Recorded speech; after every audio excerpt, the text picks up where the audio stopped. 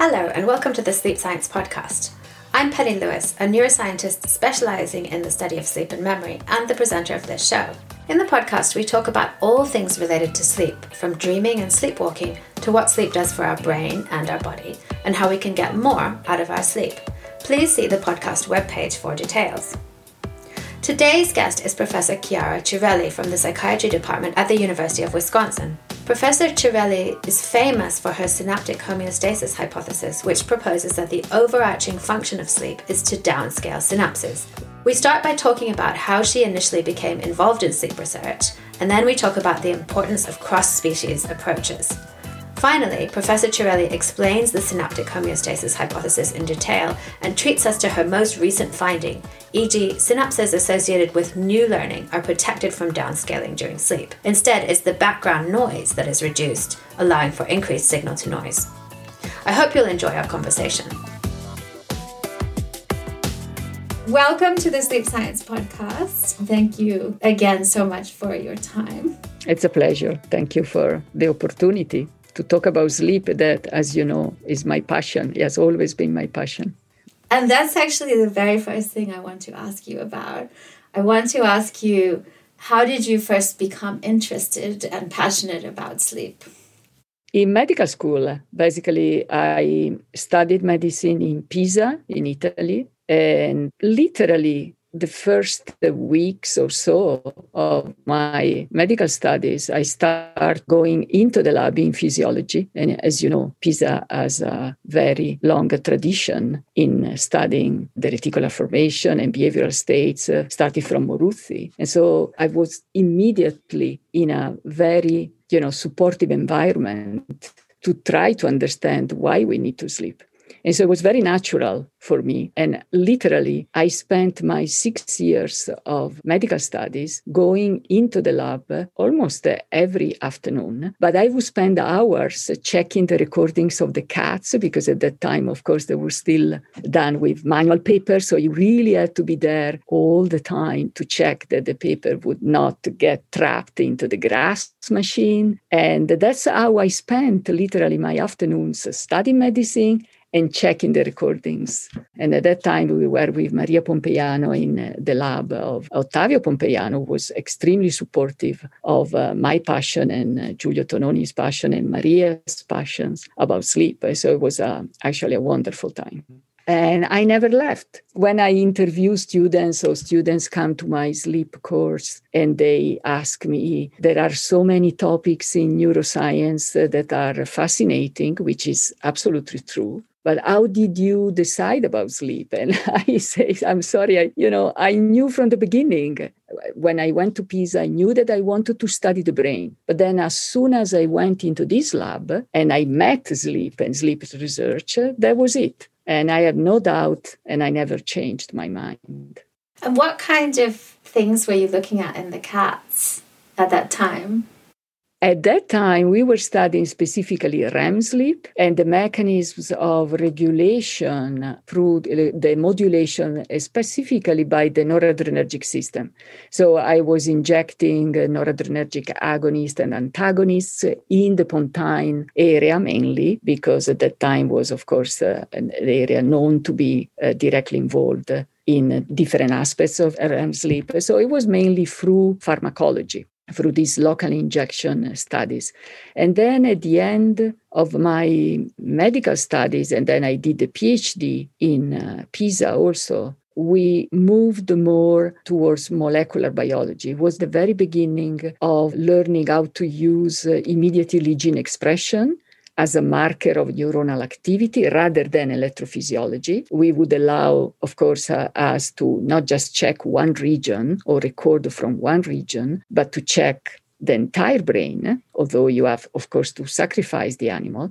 But that was my entrance to the molecular biology of sleep and wake through the study of immediately genes like FOS or NGFIA. And that's where, at the beginning with Maria and Giulio, the first impression that indeed there are so many changes already from just if you compare a few hours of sleep relative to a few hours of sleep deprivation or spontaneous waking. At that time, in the early 90s, immediately genes became very quickly very popular, but people were using them mainly in rather, I would say, non-physiological conditions, say after, strong neuronal activity due to epileptic seizures. And instead, we just compared, again, sleep and wake, no stimulation, spontaneous states. And many people at the beginning were quite, skeptical that we would find something obvious when you compare the brains in these two conditions. But we did, of course, and then these studies have been replicated by many, many other labs.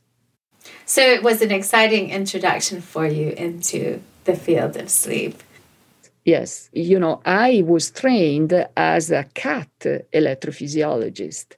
And at that time, still, the cat was a very nice model because especially if you want to do electrophysiology, we know cats sleep all the time. So you are not a slave of their routine, of their, light-dark cycle as you are for rodents. And so it was a nice model, but very quickly became, of course, obvious that cats have many other problems. And for all then the molecular studies, the genetic studies, very quickly we moved to first rats for the immediately genes in general, and then mice, and then flies. So in my career as a sleep scientist, I actually have gone down, if you wish, the phylogenetic scale, starting from cats and then to flies.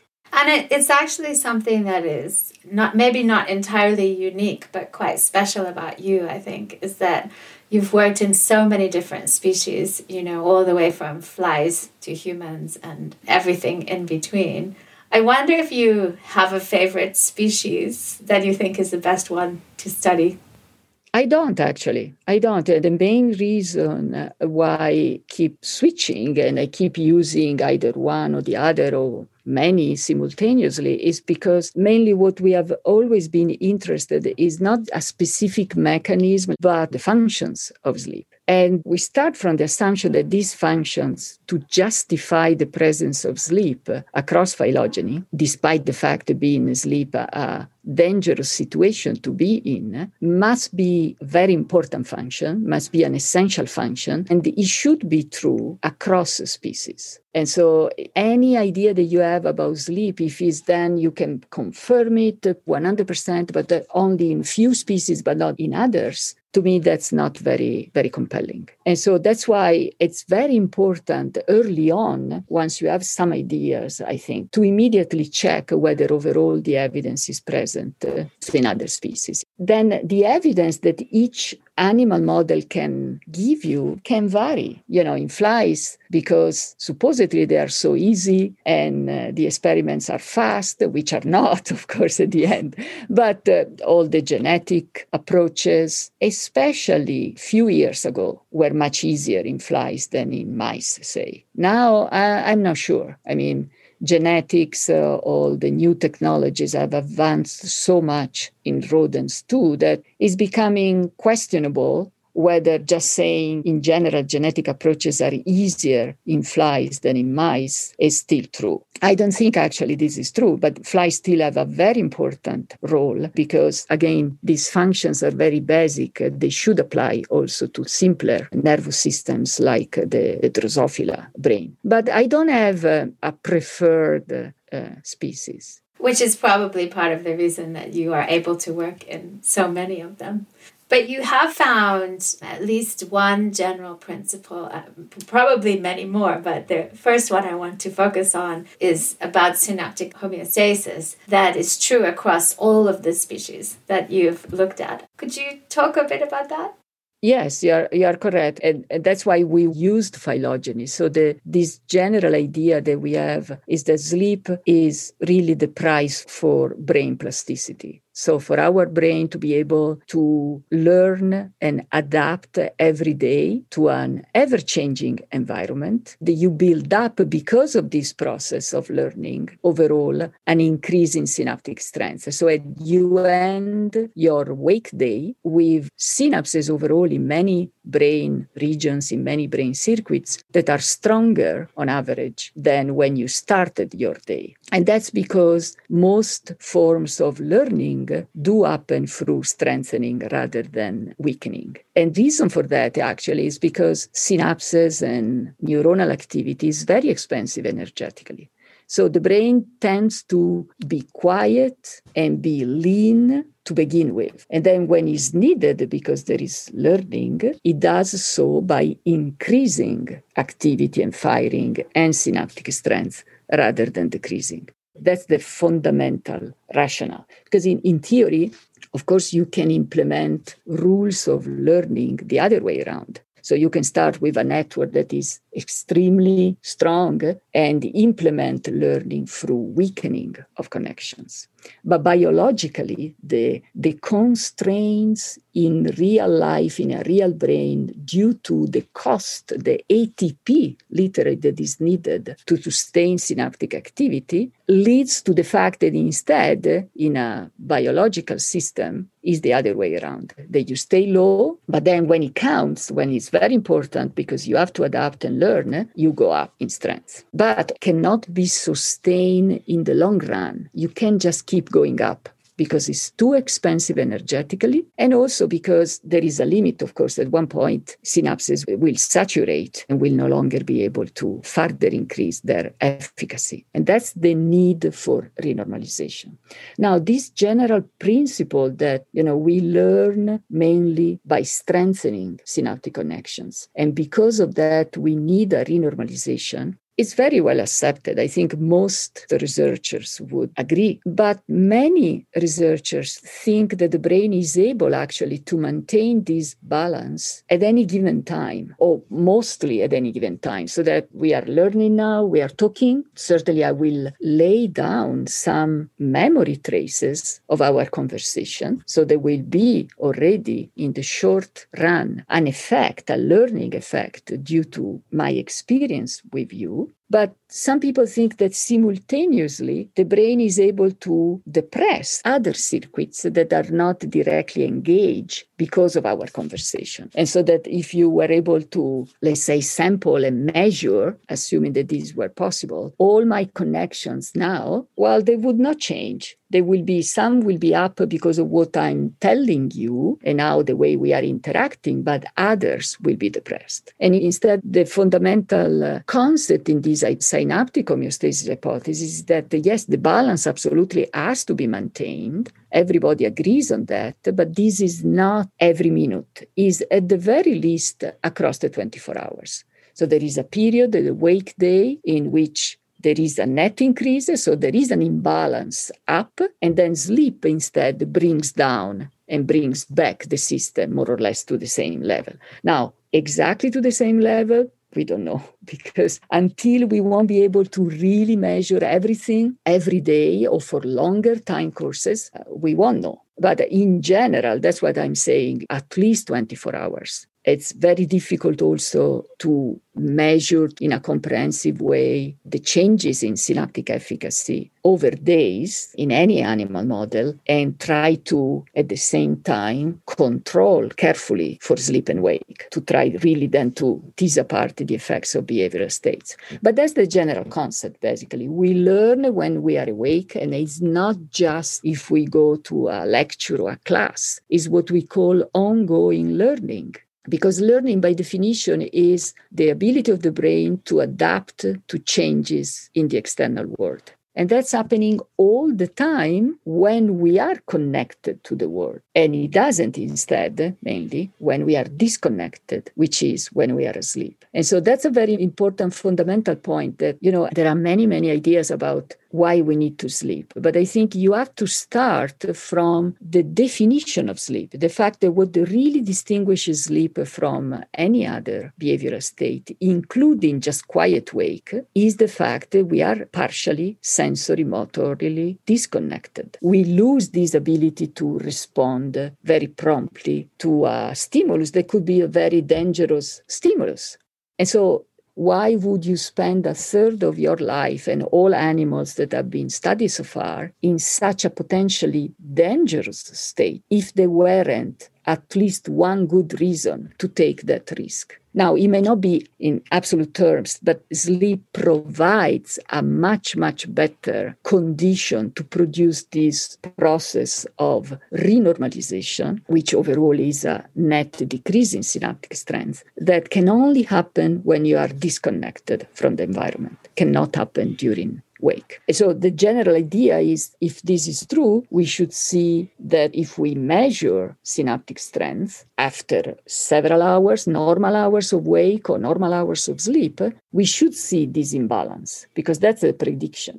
And that's what we have been trying to do over more than 15 years in different species. In some animals, in flies, for instance, you can use molecular markers. In mice, you can do the same. In flies, you can use other structural markers. In people, of course, and in mice, you can use electrophysiological markers, because there is no single measure of synaptic strength that is definitive. Because if you think about synaptic efficacy, you can measure it electrophysiologically by the response, the electrophysiological response. That's one way. But all synapses are made up of proteins, especially receptors that are the ones for the neurotransmitter, especially glutamate. So you can measure the expression of these receptors, and that's perhaps the best molecular marker that you can use. It's very established in the field, not just in sleep. And so that's a very solid evidence that you can have. And that's another way that we have been using. Fortunately for us, there is a very strong correlation between structural plasticity and functional plasticity. Meaning, if your synapses are stronger because of the entire wake day, they should also be on average bigger. Literally, they grow in size because they need to incorporate more of these receptors, for instance, and more of these proteins that allow them to work more effectively. And so it should really be the case that if you measure the size of synapses, that they should grow with wake and shrink with sleep. And this is one of the efforts that we have done, over the last several years, that is very time consuming because, of course, synapses are very small. And so you need electron microscopy, actually, and very quantitative serial electron microscopy to measure the size of the connections. In theory, it works in any kind of brain that you can collect. It's better in mice or in flies than in rats, simply because mice have smaller brains. So every species has its own advantages and disadvantages, but the overall goal is to test this main claim. There should be a net imbalance, and that's what we have been doing, and we continue to do. We are not done, because the evidence, I think, overall is going in the right direction. But, it's still early to say one way or another that we are done, because, for instance, these ultrastructural studies, we have only done it in a very few small regions. And one of the consequences of this hypothesis is that if really sleep is the price for plasticity, means that this process of renormalization should occur in any circuit, any brain region that is plastic, that undergoes all this plasticity during wake. And we are trying to figure out then how widespread is this process. I don't know really of any good evidence saying that there is at least one brain area that is not plastic, that is not able to learn. If there is plasticity, I think, based on this hypothesis, there is a need for renormalization that is sleep-dependent. That's what we are trying to do, to go through and analyzing different regions. And, you start with the relatively easy ones that are the ones that are best known, like the cortex or the hippocampus. But, what about the striatum, the cerebellum? Because these areas are also known to follow usually rules of plasticity that may be a little bit different. And so that's very challenging.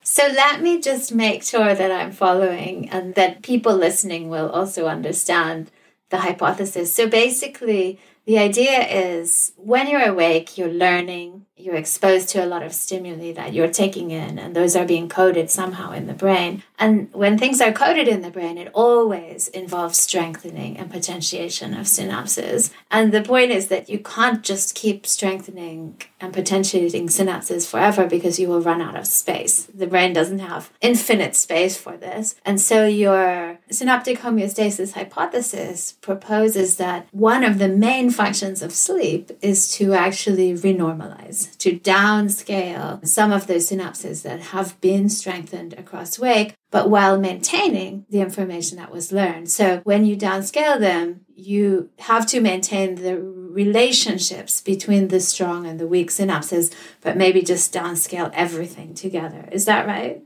Yeah, so 3 things. First of all, the evidence that learning produces synaptic potentiation overall, meaning strengthening, it applies to most forms of learnings, but is not absolute. So there are a few forms of learning. For instance, learning that something has become familiar. So familiarity recognition goes the other way around. And if you think about it, it makes sense. So you first encounter something that has potentiation, but when you then repeatedly are exposed to the same thing, you learn, oh, this is no longer interesting or something. Aspects of this learning go the other way around. So that's what I'm saying. It's not absolute, but certainly the great majority of learning paradigms that have been studied carefully show that it's potentiation. And it's just not declarative forms or fear conditioning or motor skill learning. Of course, is one of the best characterized. So yes, it's absolutely net overall is potentiation, but it's not absolute. The second point, the more they grow, these synapses due to learning,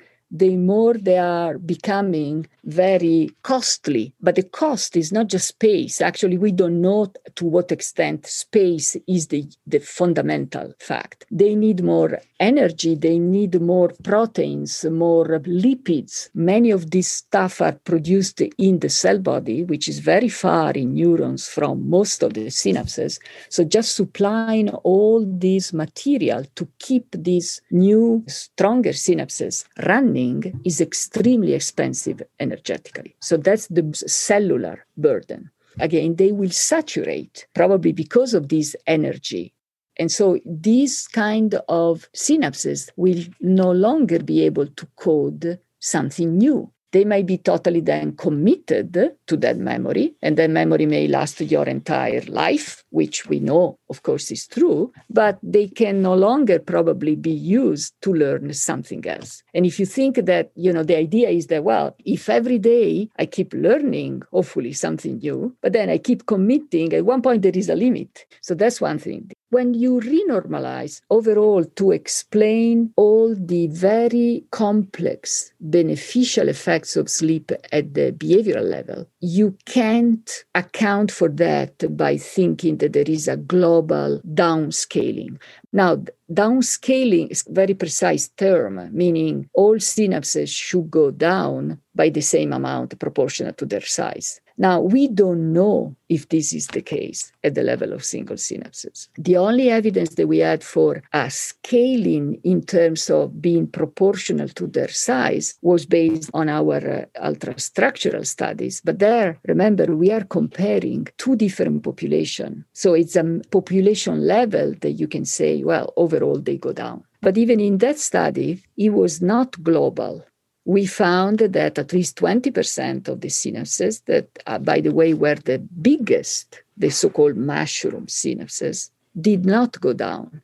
And we speculated, of course, we have no proof for that, well, that those are indeed the synapses that are already committed to very important memories. They are not going to change, at least across the normal sleep-wake cycle, even if you are sleep deprived for a few hours. So it's very important to understand that we don't think it's global downscaling. It is what we call now smart down selection. It must be selective. It must be, on one hand, broad, and it has to cover many circuits because presumably when you are awake, you are using a lot of these circuits in your brain.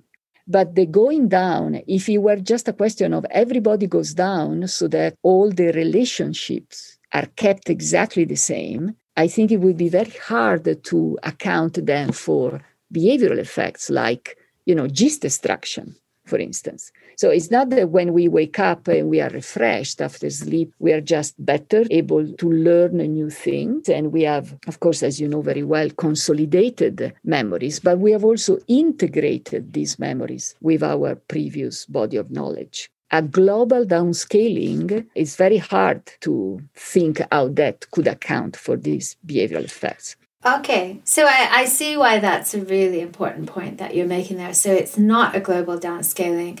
The very strongest synapses probably don't downscale, or at least they don't downscale proportionately. But the weaker synapses do downscale, and those will maintain the ratio somehow between them. And what you're saying is that possibly things like gist abstraction might come out of that difference in that some things downscale and some things don't. Yes, but I don't even know if it's just the weakest. It depends on what you do during wake.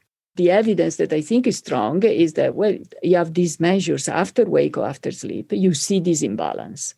So this general idea, I think, is correct. But how you get there exactly is still an open question. And so who is spared? Which kind of synapses are protected from this process of renormalization is still very much unclear. And if there are even synapses that actually go up, a minority of synapses that go up during sleep also is unclear.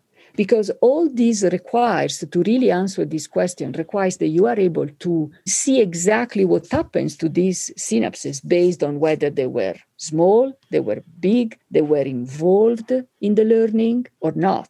And see, that's the challenge. And that's what we have been trying to do recently. And we have done one first attempt to do this in this last study that is just now completed, doing a method that allows you in vivo to do this repeated two-photo imaging so that you can literally follow, see the synapses in a live mouse, and you see them, not many of them, but a few hundreds of them in each animal before he goes to sleep, and then you allow the animal, the mouse, to sleep for 6-7 hours. Then you put the mouse again back under the microscope for just a few minutes to look at the synapses again, to see what happened to them. And then you can ask the mouse to do a task, in this case a motor task, and then you see what happens to the synapses and then what happens after sleep. So that's what we have done recently. And when I say we look at the synapses, yes, we can literally see their shape, how large they are. But because this is not electron microscopy, this is two-photon microscopy, so it doesn't have the same resolution, spatial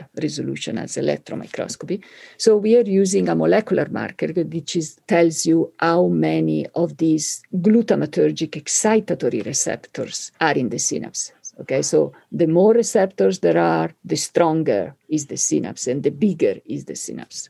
And what we see now at the level, again, of single synapses is that in general, overall, this marker goes down with sleep, which is expected based on all the other evidence that we had before. But we can also see that it goes up immediately after learning, which is also expected. And then we see that immediately after learning, if the animal goes to sleep again, the net effect of sleep remains renormalization, a depression of synaptic strength, which is the first time that we can really show this, provide direct evidence, because all the studies that we have done so far were done in animals that were spontaneously awake, exposed to novel objects, or they could go around their cage with a running wheel, because we try to mimic normal, let's say, daily life. If we go back to the beginning of our conversation, I was talking about ongoing learning. And that's what we are trying to mimic, basically. But in this study, one of the question marks was, but maybe this is true in general, but when you really are learning something new in a very specific way, like in this case, the mice are learning to stay on a complex wheel that is running faster and faster,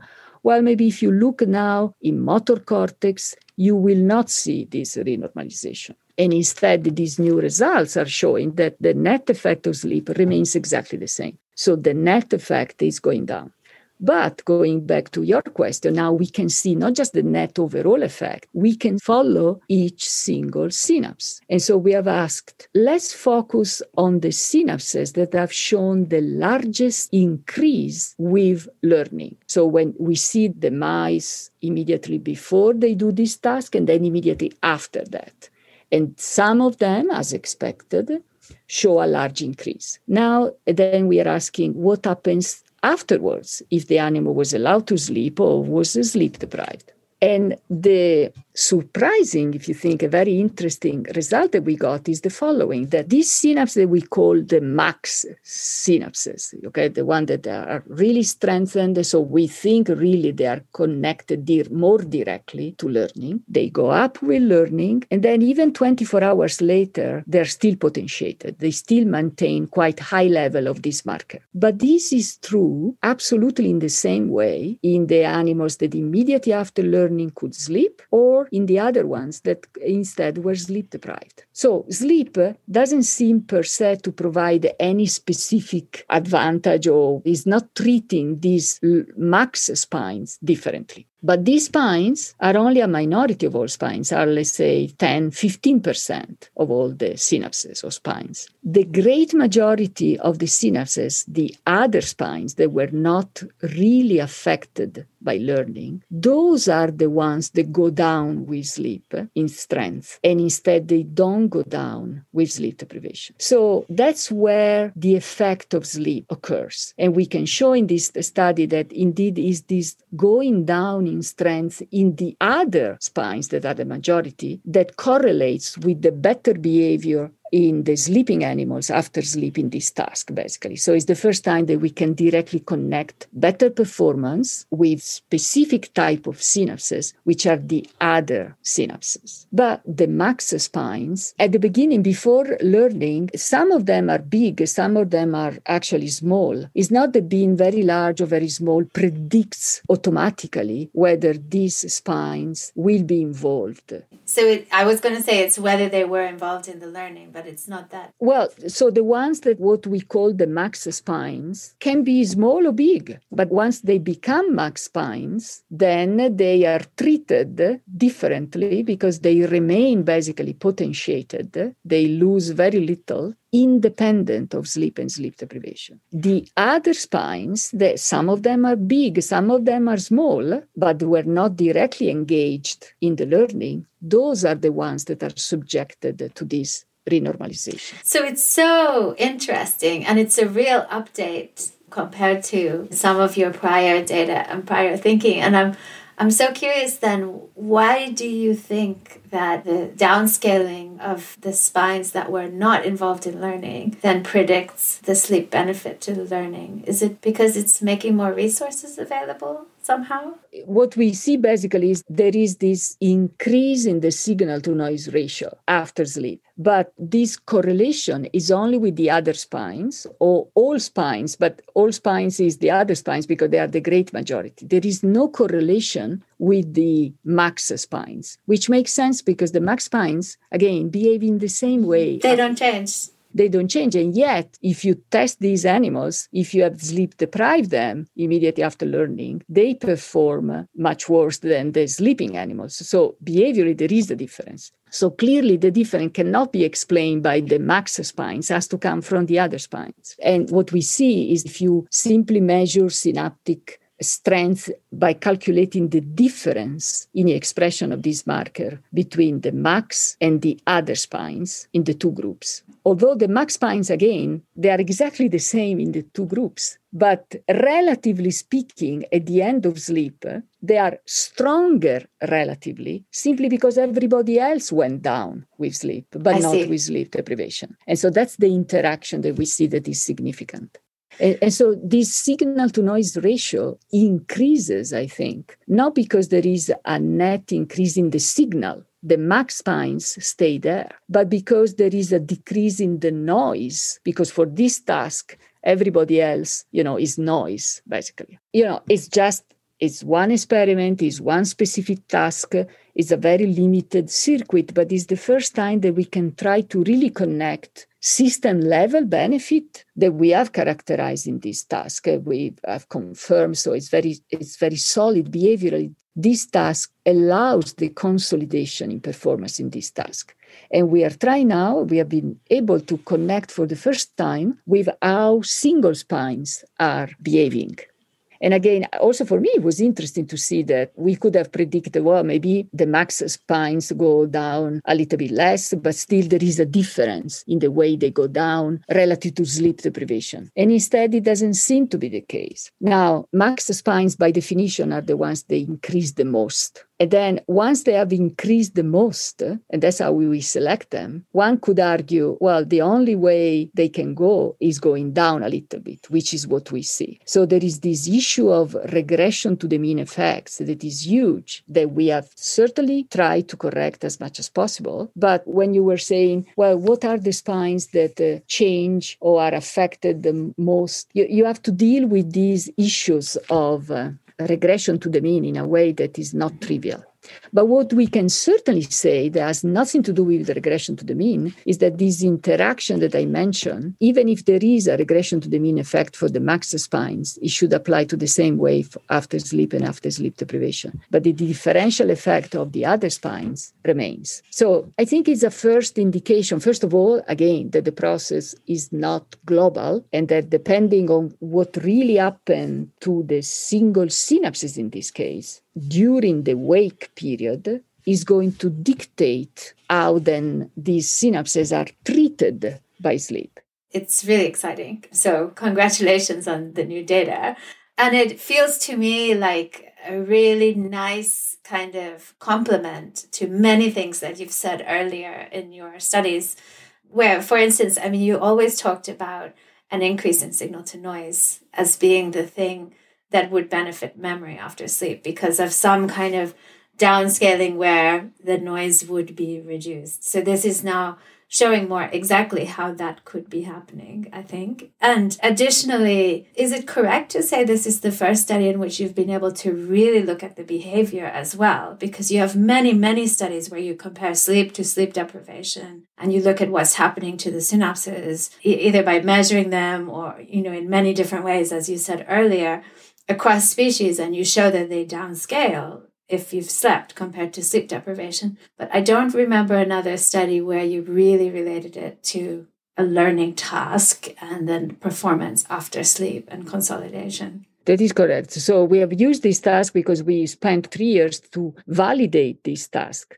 as being sleep dependent. And then we use this because where the learning occurs. Because of course, when you want to jump from system level behavior to the synapses, you have to have a good guess of where to look. Because again, even with these new methods like 2-photon imaging, you can only look at a small region of the brain. And actually better if it's superficial rather than, it could not be done easily, let's say, deep in the hypothalamus. But fortunately, that's why we chose this task. It's about motor cortex and it's about the superficial layers of motor cortex that can be imaged relatively easy. So yes, you are correct. This is the first time. And also one other important detail, but I think is very important in general, several of our previous studies, especially mice, used young animals in which the brain is already mature, but still they are, let's say, 1 month old. So still consider adolescent mice. This study is done in adult mice. So you can say here, we really have evidence that this process of renormalization across, just a few hours happens in a mature adult brain. And so that this need for plasticity and their renormalization keeps being there even in an adult brain. I think this is an important point that has to be stressed because after all, we sleep every night, even as adults. So I have a speculative question about this.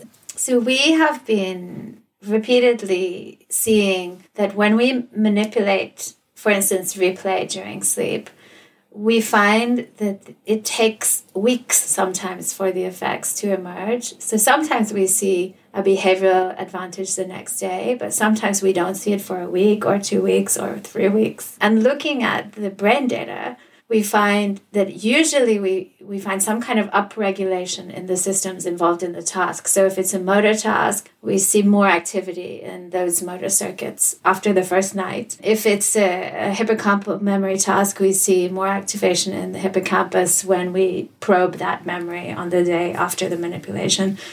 So sometimes we see an upregulation in the system, but no behavioral benefit until a week or two later, which is an interesting puzzle. And I'm just wondering if it could link in quite nicely with what you're saying here, because it could be that you need to turn down the noise so that the system which has learned something can have a higher signal to noise ratio, and then the plasticity can continue across the next week. Maybe it's during sleep, or maybe it's all the time, I don't know. And that's when eventually you will start to see some kind of benefit.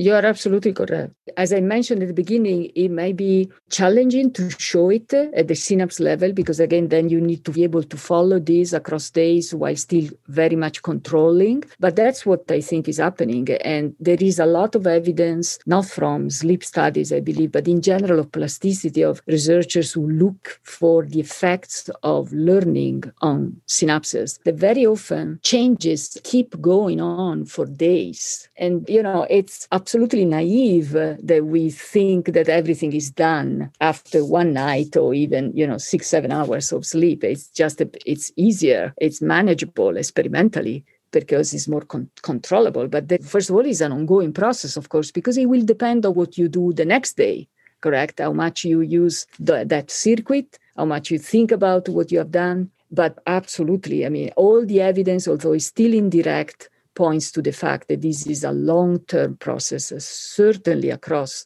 days, not hours, and probably weeks. It probably very much depends on the specific circuit that is involved. And is that something you might try to follow across time?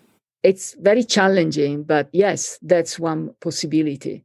But you see, the way this task is designed is to have most of the learning the first day, but on purpose, so that we can see better the effects of sleep or sleep deprivation. So it's not that the animals can have much more learning over and much more improvement in performance in this specific task over many, many days. So you will have probably to see what you see. You will have to use a task that is more graded in performance across different days. But yes, absolutely. It's one of the challenges for the future. Mm-hmm. I think it's really exciting, but I agree it's going to be very tough to study. Let me ask you a little bit more about down selection. I saw that you have a brand new paper in March on down selection with Giulio. And I wonder, in the context of what we've just talked about, if you can say anything more about how the brain would choose which synapses to downscale and which synapses to maintain. What you've said is it's the ones that were just used for learning something which do not get downscaled. But is that it, or is there more subtlety in it than that? Well, we don't know. And a lot of this evidence comes from other labs who have been, testing these hypotheses. And also they use very specific learning tasks like neuroprosthetic learning and can have a lot of expertise in very specific paradigms. So I think the general consensus, the evidence that we have so far as a field, is that indeed it matters how much you use a specific, let's say, neuron, because very often these analyses are done at the actually neuron level rather than single synapse level. If you use a circuit to learn during the day, that circuit overall at the neuronal level is going to have an advantage to try to escape this scaling, because these neurons are going to be more active during sleep. This is at the overall, at the electrophysiological level. At the molecular level, there has been a lot of new evidence about specific molecular markers that could help, even within a single specific neuron, to help say these synapses are the ones that should be somehow protected rather than others. And this, again, is not magic. It really depends directly on how you have used those synapses during wake. For instance, the learning per se, we know, is at the end at the molecular level means that more of these excitatory receptors are incorporated into the synapses, and they are phosphorylated. Now, it is also known that once you have phosphorylated these receptors, those receptors, if you, let's say, in culture, in slices, so in vitro studies, try to depress the synapses, you cannot, or in any case, they are much more resistant than the others. So the synapses are all under the sleep treatment, and these phosphorylation changes make receptors less susceptible to the internalization. That's one mechanism. The other mechanism is to do this internalization, you need specific enzymes. Many of these process, this turnover, is actually constitutive. It goes on all the time. But when during wake, in some synapses there is learning, again, there are changes, let's say, in the phosphorylation of these molecules, enzymes, that makes them less active. And so suddenly, then this process of constitutive turnover slows down because of learning.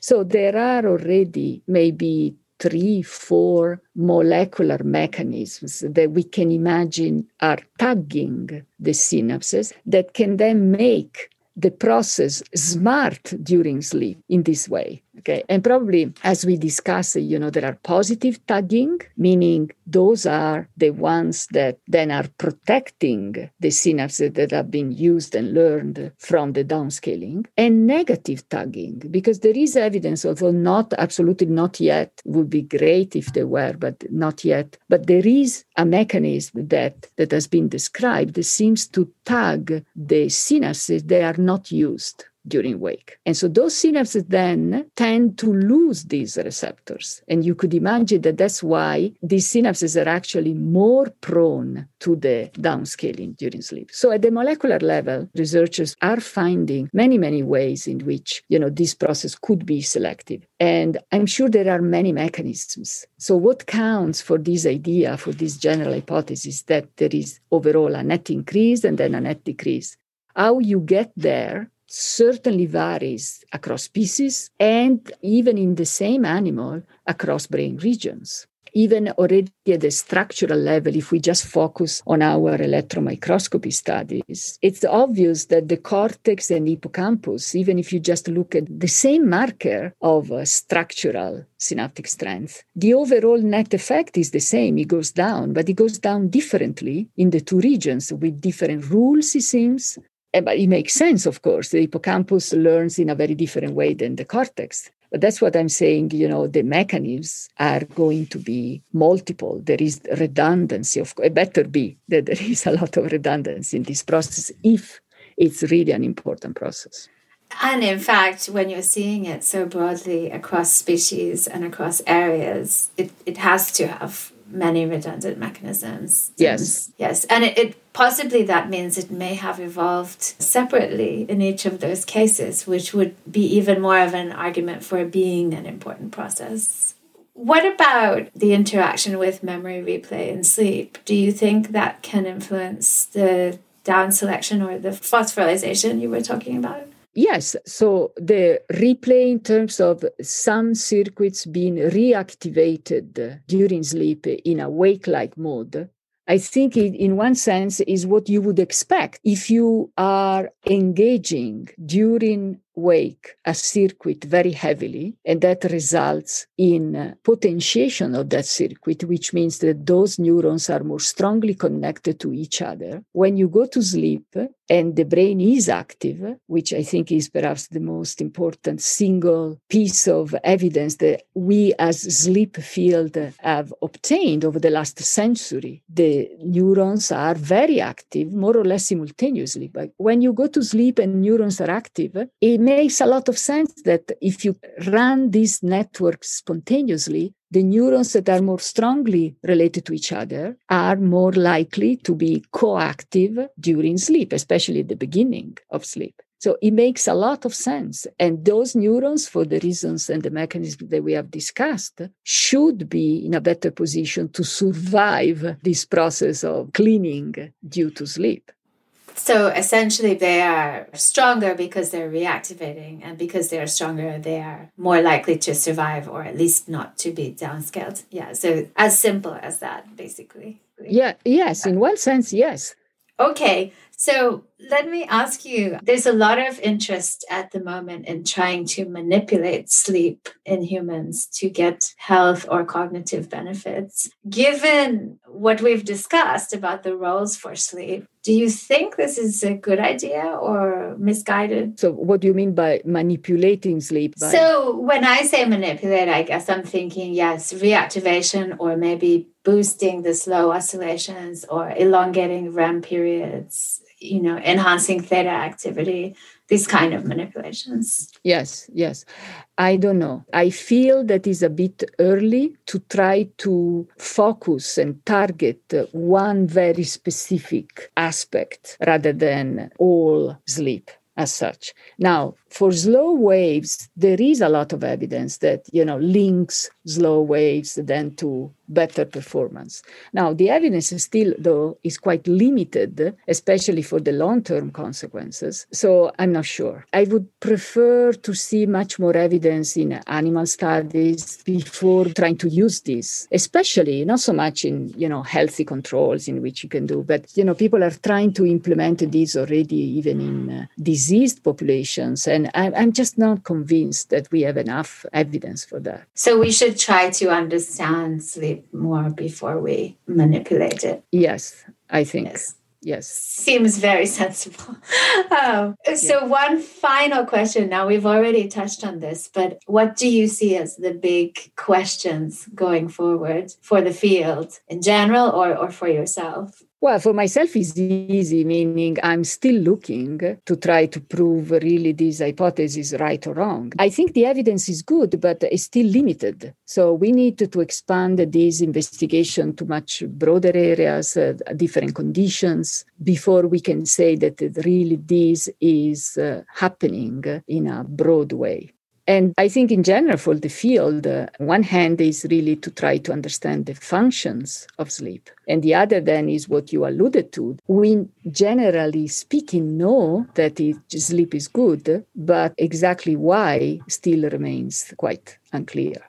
There is this divide between thinking that sleep is very important for the brain and or the body. And very, very often this controversy seems to be quite misplaced or misunderstood. But the reality is that there isn't, in my mind, extremely strong evidence that we can say that sleep is important for some specific body function, let's say, on top of, in addition to the evidence that if you are, sleep deprived, there is an impairment in that function. But that's not the same as showing that if you have sleep and spontaneous wake, sleep is much better than normal wake, let's say the wake day. That's a very high bar that for cognition, we are trying to address all the time. And there is evidence that even during the just wake days, not just through sleep deprivation, I think that you can prove that sleep is important for cognition. But I'm not sure that we have the same kind of strong evidence often for many other functions. And I think that's a big challenge, especially when you think about how you could show this, again, using animal models. One of the big points is how can I prove, let's say, that is sleep that is very important rather than just wake or quiet wake. It's very difficult to keep a mouse quiet. It's impossible, basically. And so the quiet wake behavior is something that is relatively easy to study in humans, certainly not in animals in general. But it's a very important point if you want to show indeed a specific advantage of sleep relative to wake, not just, again, after 1 or 2 nights of sleep deprivation. Yeah, I agree. I mean, I have always been worried by the sleep deprivation as a control, because I think sleep deprivation is more like hitting the system with a hammer than just the absence of sleep. There's so much stress and physiological symptoms.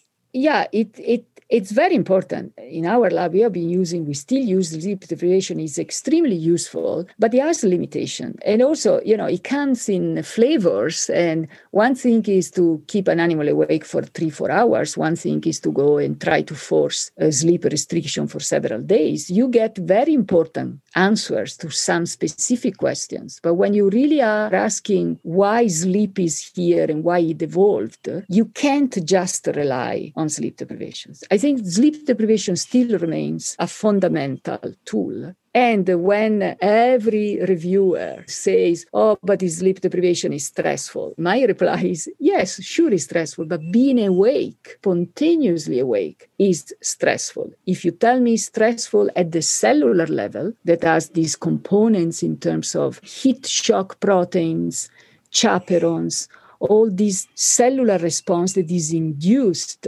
by a stress, including sleep deprivation, well, the beginning of that response is already present in spontaneous wake. And so, again, you can say sleep deprivation is stressful, but what do you mean exactly? And it's not an all or none situation. Fair. I agree. I agree with you. Chiara, I feel we could talk for much longer, and there are so many other things I would love to ask you. Thank you so very much for You're very welcome. Time. You've been listening to the Sleep Science Podcast with me, Penny Lewis. My guest today was Professor Chiara Cirelli from the University of Wisconsin.